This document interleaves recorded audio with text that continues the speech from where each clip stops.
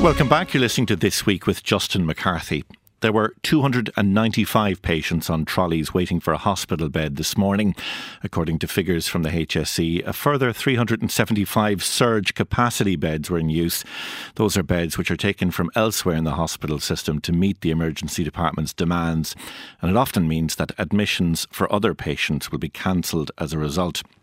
Once again, the most overcrowded hospital was University Hospital Limerick. Well, that hospital is now the subject of a judge-led investigation following the death of 16-year-old Aoife Johnston in December 2022 after waiting 12 hours for treatment at the hospital's emergency department. We're joined now by the Chief Executive of the HSE, Bernard Gloster. Bernard Gloster, good afternoon and welcome to the programme. Good afternoon, Justin. We'll talk about the investigation into the death of Aoife Johnston in a moment, but first I just want to ask you about the general picture in emergency departments across the country. We've not, as I understand it, hit the peak of the flu season yet, and respiratory illnesses in the country are running rampant. Are you expecting overcrowding to get worse this week? It's certainly going to be a very challenging week ahead for us, but can I say firstly, Justin, I want to recognise the staff and management system right across the country. In the 6 months that closed out 2023 compared to 2022, we saw an improvement in the trolley position by any standard measurement of about 22%. In most healthcare systems that would not be the case in recent years, and even on a full year-on-year progress of about 10%. I think that's exceptionally important. And that's because we changed the planning system. When I spoke to you mid-year, I said we were going to have an all-year-round plan, which I agreed with the Minister and the Secretary-General and the Department, and we have done that, and implementation of that plan is what has led us to that position. So I want to recognise that, and it is a major improvement. It's the first week of a new year I can recall in my career when trolleys haven't been the headlines of the media. That said, there's no room for complacency. Week 51 of the year saw combined influenza notified cases of about 1,830. Week 1 of this year, not yet fully complete on figures, 2,645. Based on all the information available to me, we're going to hit the height of the flu into this week. That will tail on into the following week. So we are expecting significant pressure on the system, but at the moment we are, I think, holding relatively well. And when you take markers and considerations of the experience of people in emergency departments, I did make a commitment earlier in the year that people waiting for a bed who had a decision made to admit them, particularly people over 75, would rapidly reduce from what it was last year, and that has been the case. So there's a lot of focus, but there's a lot of challenge ahead, and we would encourage people, of course, to also take our advice around respiratory illness, around vaccination and so on. And in response to your own directions, some hospitals have certainly increased their discharge rates at weekends. They have more key decision makers working on weekends, but there are other hospitals who are still lagging far behind and simply are not discharging at the rates that you would expect that they should do given the pressure on the system. And what's the problem? Why are some hospitals able to do this and others aren't? So it's very variable context. There are no two hospitals the same, and you can cite history, culture, resources and practice patterns. What I would say to you is that for the next 3 weeks and for the last 4 weeks, every day of the 7 days of the week, I have a call with every hospital group and every community healthcare area in the country, working jointly with clinical leadership and management leadership to focus on maximum discharging at the weekend. We have seen major improvements in that in the latter months of 2023. There's still a long way to go with that. Some hospitals we are giving additional attention to try and help them to come up to that level. I have said to you many, many times before, the Irish healthcare system will not improve until we sustain our activity over 7 days. Are many elective surgeries being cancelled as a result of the overcrowding that we're seeing at the moment? So there's no doubt there are some. I won't know till the end of this month exactly how many, but what I would say is I did give a clear direction to hospitals coming into the end of the year to not schedule for this time of the year, except for time-critical work. So in most cases, I expect that they weren't scheduled, and they'll be scheduled between February and November.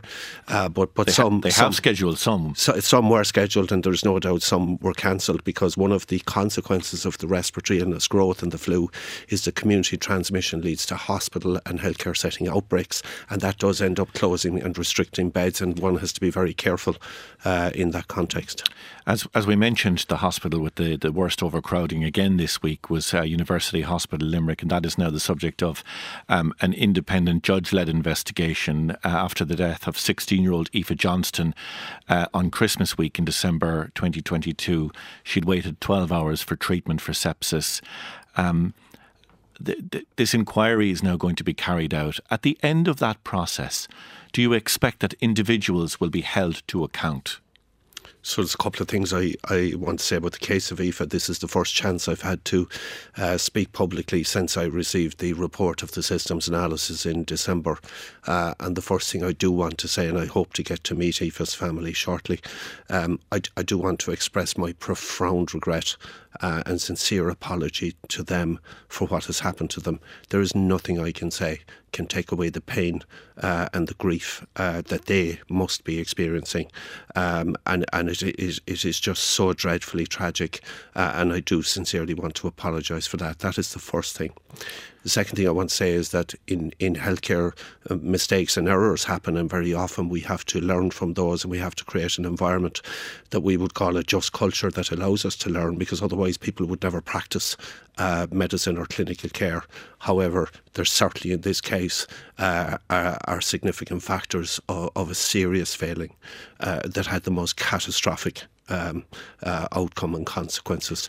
I have said very clearly the question of accountability has to be a question that I, as the CEO of the organisation, have to answer. And to that, and I will allow you time, but on that point, if this investigation finds that there were failings by senior managers in relation to that case, are you prepared for those people to lose their jobs?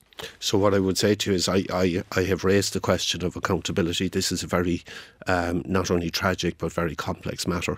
That's why I've asked for, and he has agreed for Mr. Justice Frank Clark to assist me. He's going to do that over a very short period of time. This is not a 2 or 3 year prolonged inquiry. Based on what he tells me and everything else, I have to then determine whether or not other processes follow from that.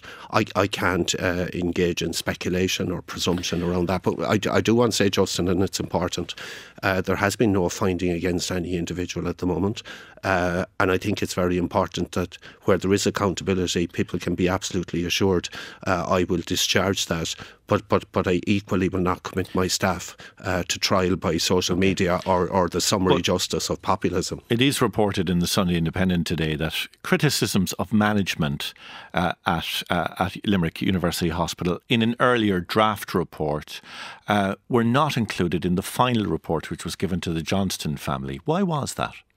I don't know, quite frankly. I wasn't here at the time of the draft report, but if I can just explain, away from this specific case, what normally happens with a systems analysis is if you're a staff member who contributes to it, you get back a factual accuracy check of what you said to ensure the investigator has what you said. And if the investigator is drafting a report that in any way might appear to be or have the consequence of being an adverse finding, which is not the purpose of a systems analysis, you do have the right to respond to that beforehand.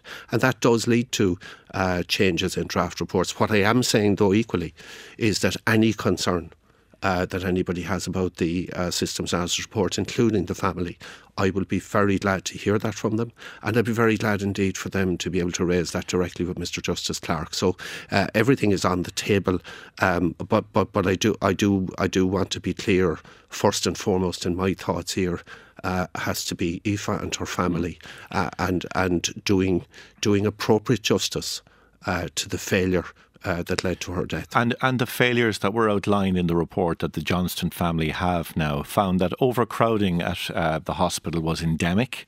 It found that there were not enough doctors, there were not enough nurses working at the emergency department, and there was little understanding of the risks caused to patient care by overcrowding at the emergency department in the hospital. I mean, is there a problem with the management of that hospital in general?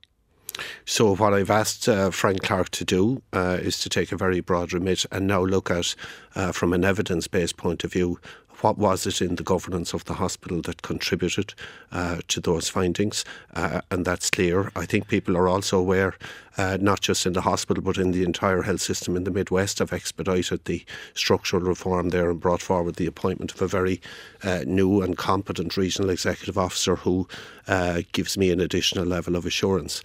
I have to continue to focus on the assurance I have today. But I do want to say this to the public who live in that area. I live there myself.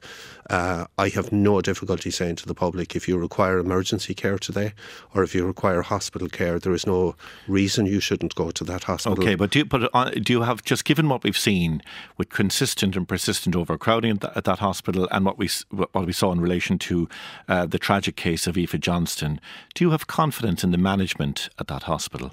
So right now, today, I'm satisfied with the arrangements that I have in place and with the additional assurance that I've given.